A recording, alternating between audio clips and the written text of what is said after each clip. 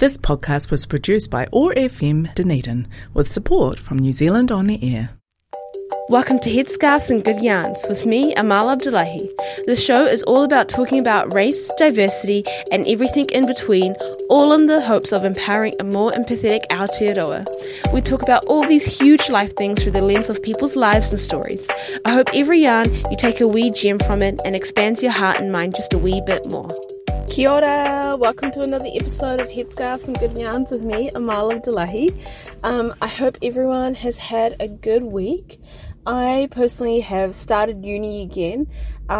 As a mature student, so I've gone back to undergrad, and it's so interesting going back as an older student. Not that I'm like super old, like I'm still in my 20s, so relatively in the same decade as most other people in my class, but it's just so strange, like in those 6 to 8 years difference between me and everyone else who's kind of in my class, or the average age of everyone else who's in my class. The life experience, and just it's been so mind-blowing going back, and it's only been 1 week, but how I've just fully approached it differently to when I was 18. So that's on my mind a lot. Lots of readings and uni, and I've also just come back from an epic weekend helping people figure out where their power lies, and how do you go about creating some social impact and creating change in a way that's really valuable to your community, and the solution has people in mind. So that was a really epic weekend, and I think heading into this week it's just given me a lot of energy and a lot of things to talk about, because the other girls that I was facilitating with, we talked about everything and anything under the sun, and kind of spoke about our different experiences in different places, and the differences were just so interesting. And that kind of leads me to what my first topic for this episode is. So we were talking about how we notice that we get treated differently in different spaces, and I was just kind of feeding back my personal experiences of how differently people treat me, especially compared to when I'm hanging out with my Pakeha friends, and my friends were just completely gorgeous. But I'm not saying that I'm not gorgeous. Oh my gosh, that sounds like a poorly set up sentence. But my beauty doesn't tick the conventional beauty boxes. I think when people think of like beautiful or attractive, I'm not the kind of person that springs to mind when it comes to that. There are a lot of boxes that I don't tick, and I think it was something that I personally really struggled with when I was younger. I was like, oh my god, like I'm so ugly, and there's just no way that I could ever be beautiful. And then as I've gotten older, and I kind of decolonized my mind, and that racism that I had internalized, processed that, and that's not an issue for me. But, for the rest of the external world, it's still very much an issue, right? So I noticed that, there is a difference to how I get treated when I'm with my other friends who are closer to that widely held idea of beautiful, right? So they're the ones that get spoken to first. I might say something and it gets fully ignored, and if the other person I'm with says like the same idea, it's then responded to with, oh wow, that's a great idea, amazing. I said the same thing and not the same response. Even just like politeness, when you're going to a cafe, and how people, how polite they are to you. Like, do they say hi? Do they ask how your day is? You know, all those sorts of things. It's so interesting. And then another person who was in the group and we were talking about this, she was saying in her hometown, like, there's a local cafe that she goes to multiple times a week, and brings her friends there, her work friends there, so it's not just a social place but brings business for work meetings, and there's one lady who works there who will just never acknowledge her if she is going there by herself.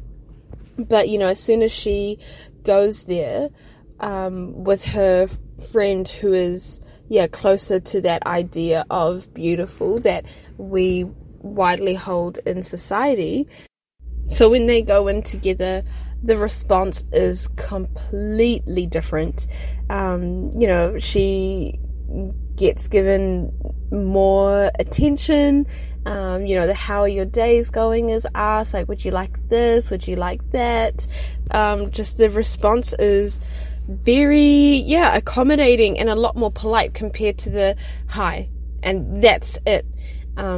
Which is just, it's honestly mind-blowing, but these things most definitely happen. And so we were talking about it and everyone kind of sharing their experiences, and then we had some girls kind of share who recognized that yes, they were closer to that idea of what beautiful is, and they saw the other side of that, you know, where people would treat them really, really, really nice, and because they looked a certain way, people would expect them to, you know, behave a particular way, put people in boxes. And the theory that I learned from this wee korero is the idea that there is this social role valorisation, which is really, like, lots of big words put next to each other, and it turns into this pretty cool acronym SRV. But what does that actually mean? And it's a name, it's a theory which explains or provides that structure to analyze human relationships and services. And it was formulated in 1983 by Wolfensberger. I really hope that I have said that correctly. I haven't come across a last name like that before. Really interesting. But yes, it was formulated in 1983, and what this theory is saying is that there's this idea that, you know, we as a society, we love to put people into groups, and particular groups are considered different, and different not being used in a positive context.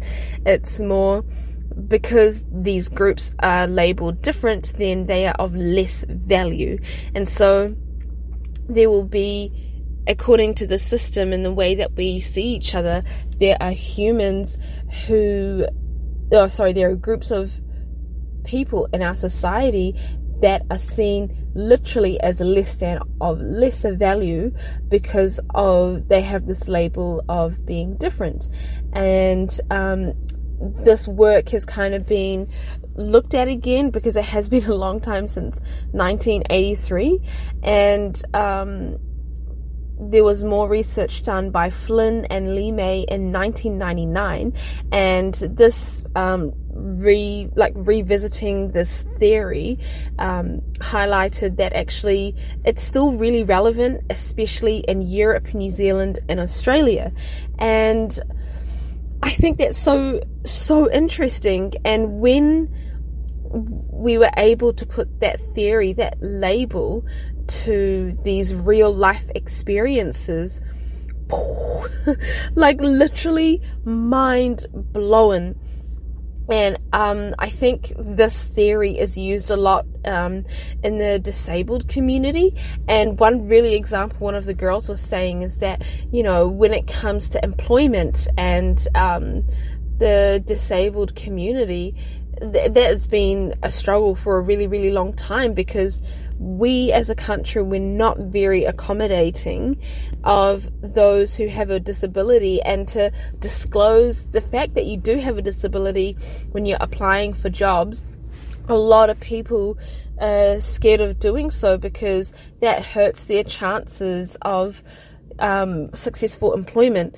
But we know that successful employment would mean, investing in our disabled community. It would be good for their, well-being, having this sense of independence. But there's there are a lot of lived experiences of members of the disabled community, fearing that if they do disclose their disability, chances of employment gone, right? And so because of this struggle, when disabled people do find successful employment, I think there's a societal sense of, they should be grateful that they could find work. And, this friend who was telling us about this example, she works in a space where she supports the disabled community and finds opportunities for them, for their well-being and to improve their lives. And she was saying, there are so many jobs where people from members of the disabled community get paid next to nothing, or, for the job that they're doing, they're really getting paid, next to nothing. And if it was someone who wasn't from the disabled community doing the same job, the pay rate would be a lot higher. But she's definitely come across that attitude in her mahi of, they should just be grateful, that's heaps for, what they're doing. And there is no way no one else would do that job. And it's that sense of the value that we assign to people, right? In that specific context, that person who was doing that job from the disabled community, it's that sense of, because you are lesser than, you should be grateful for whatever job it is. You should take that as a win. That is a success. But if someone who wasn't from the disabled community were to do that job, because they apparently have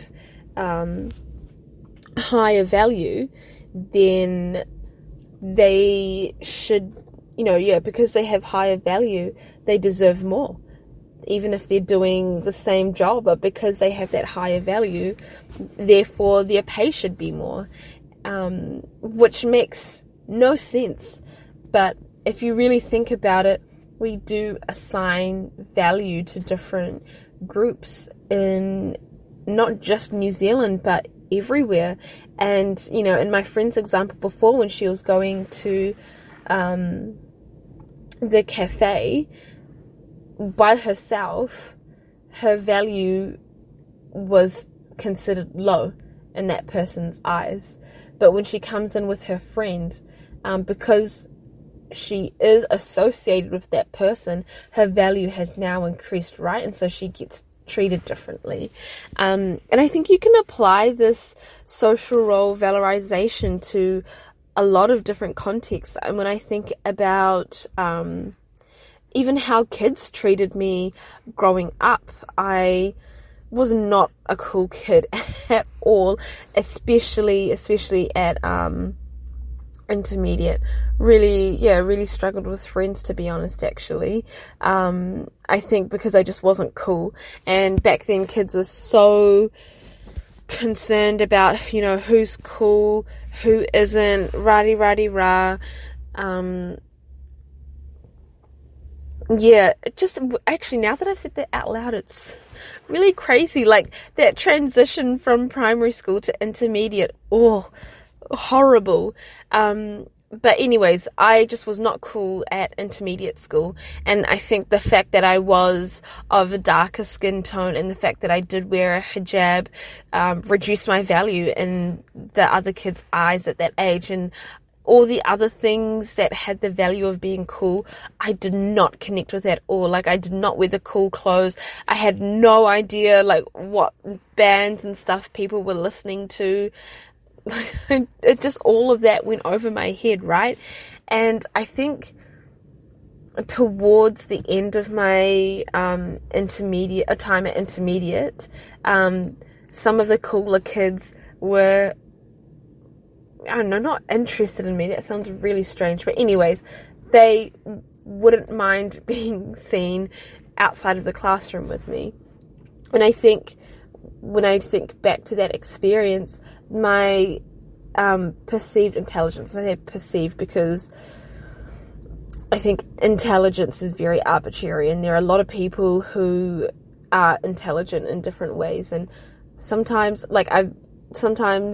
especially back then, by paper, I would appear smart, but man, I felt like I was just so dumb. Like, I didn't have that confidence in myself or that knowledge in myself. And, you know, take me outside of the classroom, and I just did not have any of those street smarts. But anyways, my perceived intelligence, I think, is what gave me value in those other kids' eyes.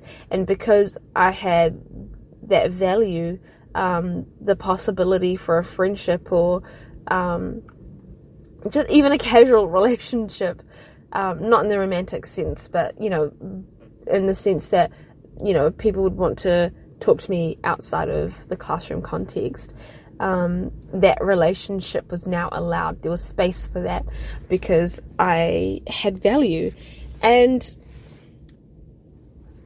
it literally just blows my mind how we do that. But now that I've spoken about this, I bet you can think about your own life and how you have been given more or less value based on other people. And it's not just about race, gender, class.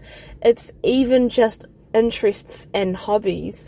And I think everyone does this unconsciously as well, which is a scary thing about it, because it's so ingrained, you just don't even think about the possibility that you're looking at someone with less value because of, you know, XYZ. And I think it's really, really interesting. And I think when I think about what's happening in New Zealand with our race relations, our relationship between tangata whenua and tangata te tiriti, that, I mean, I'm generalizing things, but the fact that there are definitely attitudes out there that imply that people see tangata whenua as less than, having less value, and that less value restricts or kind of determines the boundaries or the space that's given towards that relationship. You know, the more space that you have, which is the more value that you have for a particular group, a particular human, the more you will give to them, right? And I think the way that Māori people are represented in the media, spoken about by our leaders, I mean, if you Google things, the things that are just so commonly said and also so widely said by our leaders around Māori people, perpetuating these horrible negative stereotypes, all of these things I think feed into how people see value in Māori people. And you look at my example and how, you know, beauty is, or how you perceive beauty is also how you perceive value in people. It is really, really interesting. And I think if we ever wanted to be in a place where we wanted equality and equity for all marginalized groups, I think we need to be having a conversation about the value that we inherently see, that we see in other groups and people. Ideally, in an ideal world, everyone would have the same value by the fact that everyone's just merely human. Like, because we are human, we all hold the same value. But because of the social structures that exist, the systematic structures that exist, the history that's happened, the power imbalances, the colonization, the wars, like so many of these things, I think, feed into how we see value in others. And the scary thing about how we see value in others, it then determines this low-key hierarchy, right? And once there's this hierarchy, it is always the people at the top, the powerful people, the majority, that then has all the power, right? Because once you're part of once you have the power, you then have the power to, define people, label people, and not just people, but groups as well, put these labels on them. We think about the labels that are put on Muslims, the labels that are put on Māori and Pacifica, or just any indigenous people, right? Those labels that are put on these groups, the labels that we put on our queer community and our disabled community, and because of these labels, these groups are different. They are now marginalized. They are pushed to the bottom. They are pushed to the side. But the majority have the ability to define who is different. And once you have that label of different, it's never used in a good way. It's always seen as negative, which is very, very dangerous.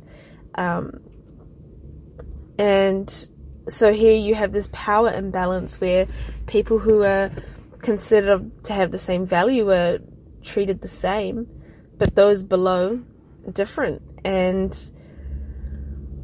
it's really, really scary. And yeah, what I was saying before about the labels, these labels are so scary because they're so powerful. And I think we see how when labels are said out of the mouths of the powerful, then it's kind of taken as gospel, right? Like the amount of the fact that Islamophobia is on the rise. Where is this coming from? Because there are platforms being given to those of the majority who do have that power of labeling people as different, and not just labeling, people, groups as not only just different, but assigning adjectives to them. They are they're thieves, or they're stealing, or they're taking away what the American dream is, all these sorts of things. And you see how when it comes from the mouths of the majority, it spreads like wildfire. And they're also given the platform because they do have that power. Again, spreads like wildfire. And because a lot of people are not conscious of the value that they see in other people, you just take it because it's around you all the time. And so now you have people setting up the system where the value that is seen in a particular group is set. And I think that is terrifying, really, really terrifying. And I think if we wanted to get to that place where we can be more empathetic towards each other, and things like racism can be eliminated, we need to be having a conversation about how we value other people. And it's something that actually I want people to reflect on in their own personal lives. How do you see value in the people that you see day to day? And it might not even necessarily be the people that are personally in your lives, like friends and family, but just the checkout person who's always seems to be there whenever you're picking up your food, and even those micro interactions. And thinking about how if you don't interact with perhaps a lot of people from different places in the world, how do they have value in your eyes? I think it's really important that we challenge that. We really do. And I remember talking about being really open about my previous mistake with how I viewed the disabled community. And I can't remember what episode it was or in what context that I brought it up, but I was telling the story of how there used to be this kid at primary school and he had Down syndrome, and people would bully him mercilessly all the time, but he was just such a happy-go-lucky person. He always made the rest of us laugh, and I would always try my best to be kind to him and fend off bullies, or ask him how he was doing, or try to spend some time with him. I don't know, just little small things here and there. And on the surface, that doesn't seem like a bad thing at all. But now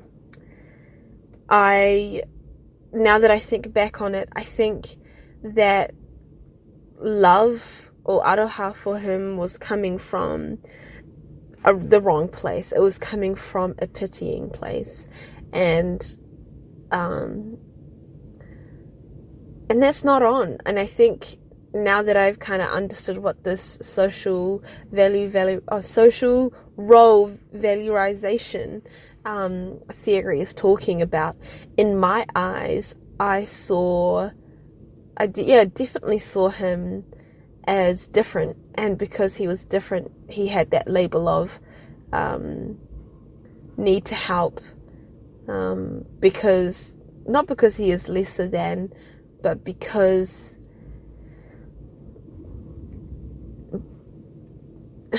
not the label of less than, but more coming from that place of pitying, because he can't have the same experiences, someone like me who can be independent in the future. I don't know, it was coming from this weird place, I think, when I was younger. And I was 8 or 10 or something. And back then I was like, I'm, helping out. I'm like, not I'm such a good person, but I'm doing the right thing. And I think my actions were the right thing, but where I was coming from was not right. And because, I saw not lesser value in him, but I was like, oh, you're different because you can't do XYZ and I can do XYZ. Therefore, I have this obligation to help you out. And I didn't see the other side of, actually, he has XYZ and I don't have XYZ. There wasn't that, I didn't see the value that we were on the same level, and saying that out loud is quite scary. Even though it's just me talking to myself right now, but saying it out loud, I feel horrible, because I feel like that's not who I am as a person. But you know what? Amen for growth. Amen to being vulnerable, to admitting how you used to think, and then now it's time to do better, right? And I think if I was to ever meet him again now, I would most definitely apologize for seeing him as having different value to me because of his disability. Because of his disability, I thought, oh my goodness, these people, it's a vulnerable person in our community and we have to help him. But that help was coming from, a pitying place. So, yes, amen for growth. And I'm glad that I've gotten to that point where it's actually just like, you know what, it is, now it's time to do better. And because we are all human, he has the same value as me. And I don't think that would have changed my action. But now I see him fully for who he is, rather than just someone who needs to be helped. So I've now assigned a different value to him. So it's really, really interesting how we all do this. And I wonder if anyone has any experience they'd like to share when it comes to seeing value in people, how people see value in you. But how do we change how we ascribe value to someone? And radical kindness is something that I've spoken about heaps on the show, and I think it's really, really important to bring it up again in this context, because radical kindness teaches you to first of all have this kindness to yourself, right? Forgive yourself for how you may have thought in the past or behaved in the past. But when you're able to be that kind to yourself, you're also able to be that kind to others. And when you recognize yourself to be this complex human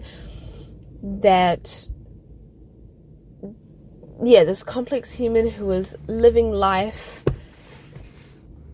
under so many different pressures and different ideologies and all sorts of things. I feel like, life is just so hard and complex. You can't isolate you really just can't isolate anything. And when you recognize that you are a complex human and mistakes are okay and that they happen, you also apply that same thinking to everyone else. Everyone else is just as complex as you are. So you can't be so hard on yourself, because life is life. It's hard, it's complex, it's mysterious. There's, a lot going on behind the layers, and it's not just one. There's layers upon layers upon layers. And you then begin to, even if you don't see layers in other people, you recognize that other people have a lot of layers surrounding their lives. And I think when you inherently understand that people are complex, and it sounds like something you should just know, right? But people really don't think about it. I think people don't think about it for themselves. So how are they going to think that for other people, even though it sounds really, everyone is living complex lives. It's not just about what's going on the surface level. But then look at how we assign different value to people. And also recognizing that when you do practice that radical kindness, you never see that label of different as a bad thing, because you understand that all humans are complex, and what may be beautiful to you is actually, it means something different. It looks like something different for someone else. And intelligence or wealth or status, it means, it looks different for everyone on an individual basis, on a group basis. And when you recognize that everyone is complex in that sense, you're not going to see differences as a bad thing, because you understand that life is wonderfully diverse like that. With radical kindness, you're putting yourself in a situation where you're seeing the same value in everyone. For the mere fact that everyone is a human living their lives according to their own value system, living life with their own complex background. It's not just about where you come from or where your parents are from, it's also where you grew up and how you grew up and all these sorts of things, right? So I think, we all need to practice a bit more radical kindness to understand that we all hold the same value. And even if we are different, that difference isn't a bad thing, and that difference doesn't mean that someone is lesser than. Because if someone is lesser than, someone is high, another person is higher than, and now you have that power dynamic. And I think we see that power dynamic playing out everywhere in our personal lives, in our workplaces, in our country, in our parliament. It is everywhere. It really is. So how do you see value in others, and how can you practice radical kindness to make sure that you see the same value of everyone? And talking about these differences, talking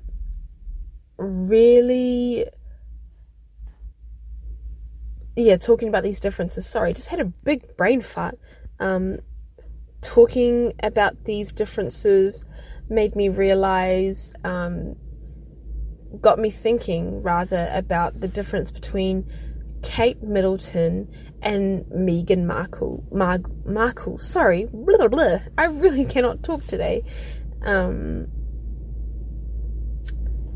And so you have Kate Middleton, who wasn't royalty to begin with, but she is closer to this idea of what's widely considered beautiful, right?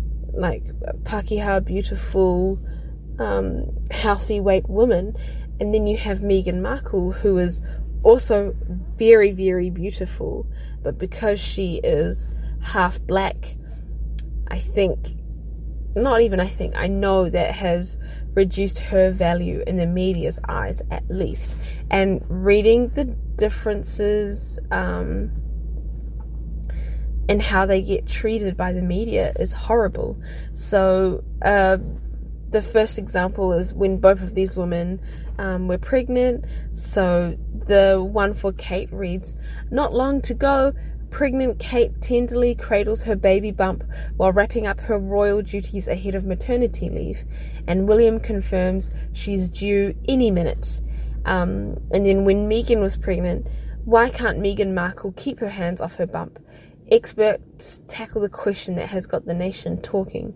Is it pride, vanity, acting, or a new age bonding technique?" Whew. Next one is again kind of related to pregnancy and morning sickness. Kate's morning sickness cure: Prince William gifted with an avocado for pregnant Duchess. And then for Meghan Markle's beloved avocado linked to human rights abuse and drought. Millennial shame. Wow.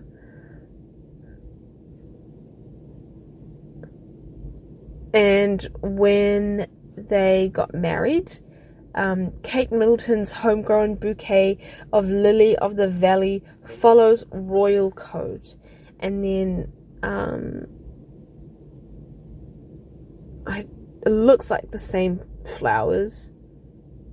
Yeah, it looks like the same type of flowers that are on Princess Charlotte's head, like as a floral headband. But for the title for Meghan Markle is Royal Wedding: How Meghan Markle's Flowers May Have Put Princess Charlotte's Life at Risk. Whew. Oh my goodness.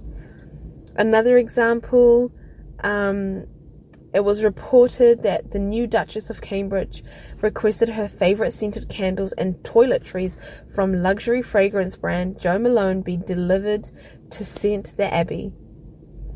A selection of candles, okay, we don't need to know the flavours, was requested. These were for use inside the Abbey and for wedding guests using the royal bathroom and additional 6 VIP bathrooms.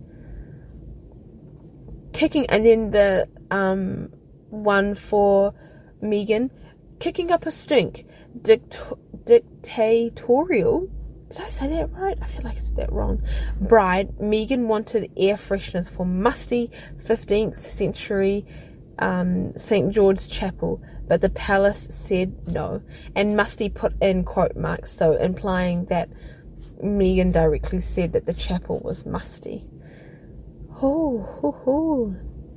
This is a fashion one, which I think is really important to read this example because the perceived beauty value of these two women so apparent. So for Kate, how Kate went from drab to fab, from eyebrows and Pilates to a new style guru, our experts reveal the Duchess of Cambridge's secret to looking sizzling. And then for Meghan Markle, my memo to Meghan Markle following her Vogue editorial. We Brits prefer true royalty to fashion royalty.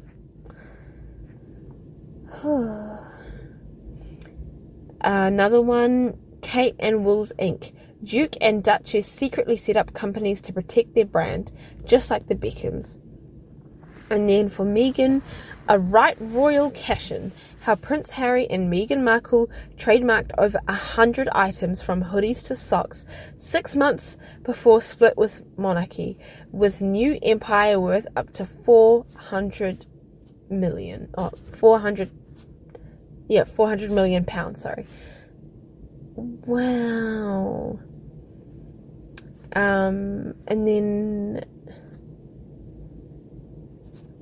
I might read the last, maybe just two more.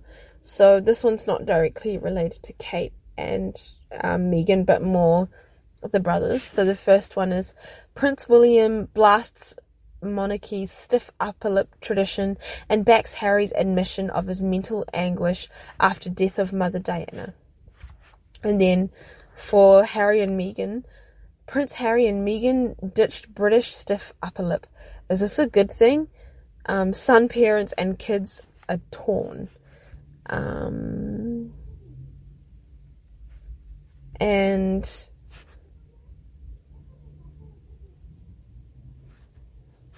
I'll make this one last example. Just trying to find the most hard hitting one to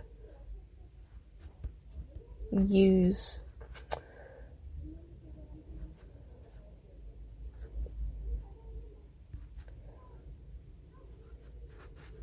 Okay, last one. So Kate's stylish coat coordinated perfectly with the Queen, and she's just wearing a darker blue jacket and the Queen's wearing this teal turquoise color. So I don't know how that's perfect coordination, but okay. And then for Meghan, how Meghan Markle's confusion over a hat nearly got her into big trouble with the Queen.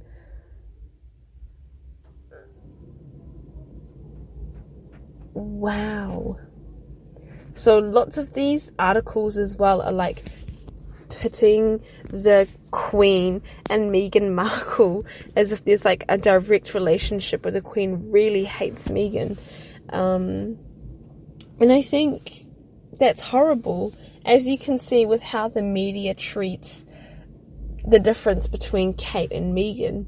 The media most definitely sees more value in Kate, and not the same with Meghan, because even if they're doing the same thing, for example that morning sickness example where Kate is nourishing her body and doing what's right for her and her baby, Meghan is killing the earth and is solely in charge of deforestation or something. The way that it's been sensationalized, which is horrible. And even with the baby bump, it's the Duchess is seen as a protective woman, loving and tender, really connecting with her baby, and Meghan is showing off, she's a show off. And I think that's horrible. Because for whatever reason, and I think her race status is definitely one of them. Don't know what else is kind of going on in that space, but the fact that there's a lot of leniency and love showing towards Kate because she has more value. Meghan has now been put into this box where she's had all of these labels put on her, and because she has all of these labels put on her, no longer has the ability to be humanized and to have those same labels that Kate does of being loving and being caring and coordinating with the Queen and being agreeable. But nothing about Megan is agreeable. And because the media is so powerful in having the ability to project what those labels are and project what the perceived value is of particular people or groups in society, I think we as consumers have to be really, really, really careful when you're reading headlines like that. Just whatever you're reading, whatever you see, whether it's social media or marketing or the newspaper or the news on the telly, what language do you notice that they're using for particular people or for particular groups? Is it very strong emotive language? Is it language that is it language that disempowers? Is it language that puts people in boxes? Is it language where, because of particular adjectives, you know the labels, you know what the character is, or what the perceived character is of this person or this group?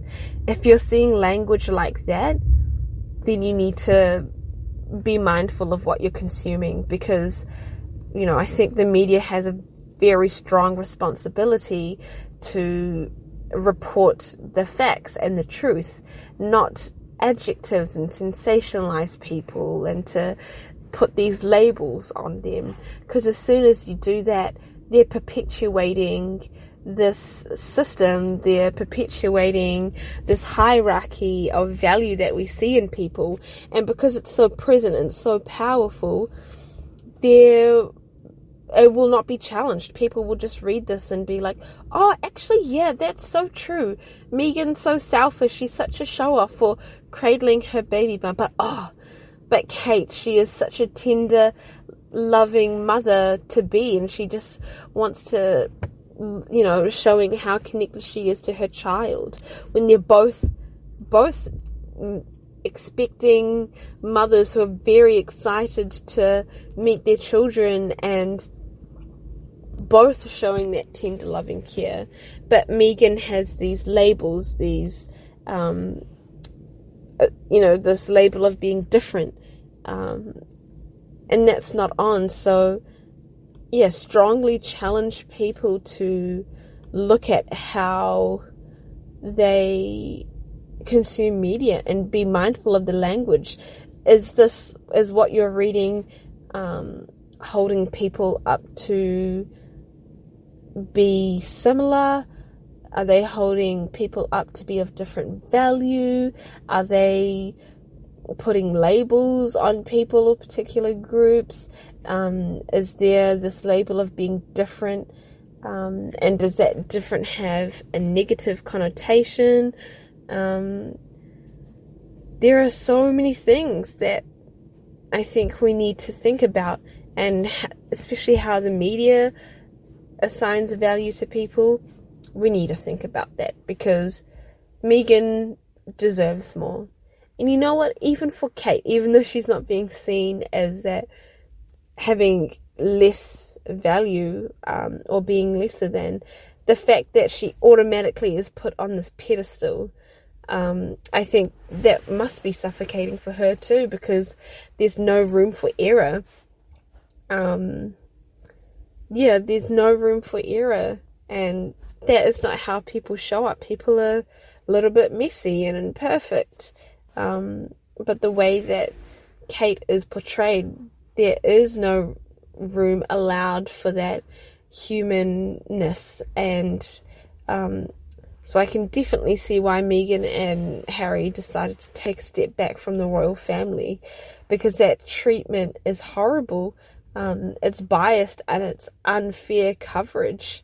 They're assigning her to these labels which she doesn't deserve. So even though it's not going to be direct to that person or to that group, how are you going to show radical kindness when you are interacting with media? And again, just be mindful of the language that you are picking up on.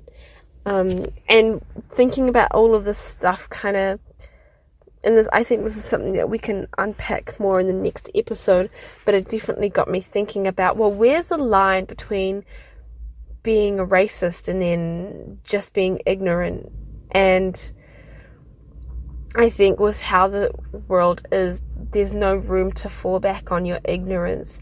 I think we need to know better, do better, learn more, and be actively anti-racist. But I think for a lot of people, the struggle with being called a racist or calling someone a racist is still so heavily, emotionally loaded. People just fall for ignorant instead. But you cannot be.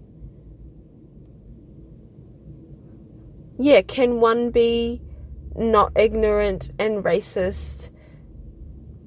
Can someone be a racist and ignorant at the same time? Can someone be not ignorant and racist? Wait, did I say that combination before? Yeah, there are so many, those two words are so closely associated, but what is the relationship between the two? Because it just got me thinking about how we see value in other people. There will be a lot of people out there who haven't actually thought about the fact that they see less value in people, because that's how they've been raised. That's how life is around them. They haven't even had a chance to really think about it. And because they have those value system that they just haven't even consciously thought about, there might be some of their behaviors which are not on, which are just straight up racist. But can you be innocent in your ignorance? I think that's what I'm trying to say. And I think now that I'm saying this out loud, my answer is, how does one respond once the ignorance has been lifted? Will there be a shift in behavior, a shift in how they view the world? Will there be that commitment to actioning it and commitment to learning more and doing better? But this innocence in ignorance, is it a thing? Is it something that we are using it as an excuse to hold back from the work that really needs to be done? So many questions. But just to recap this whole past hour, how do we see value in others? And for those who want to do some more reading and digging into the theory, it's called social role valorisation, coined by Wolfensberger. And the more reading you do into it, I think there's a lot that kind of makes sense, because not only does it make sense on a societal level, but also a personal level as well. Just even think about it in your personal life, how you treat particular people. And because we are human, I think we naturally tend to do this anyway. So don't feel bad if you go about thinking about this and you realize that you assign less value to people. It's more about what the next step is, what you do afterwards. But yes, we need to make sure that we see people of the same value and of the same standing. Thank you so much for tuning into this episode of Headscarves and Good Yarns, and I will catch you the next week. So stay curious and stay empathetic and always keep on challenging. Thank you for tuning in into another episode of Headscarves and Good Yarns. To keep spinning the yarns, let us know your thoughts. You can find us on Facebook and Instagram at Headscarves and Good Yarns, or email us at headscarvesandgoodyarn@gmail.com. This podcast was produced by OAR FM Dunedin with support from New Zealand On the Air.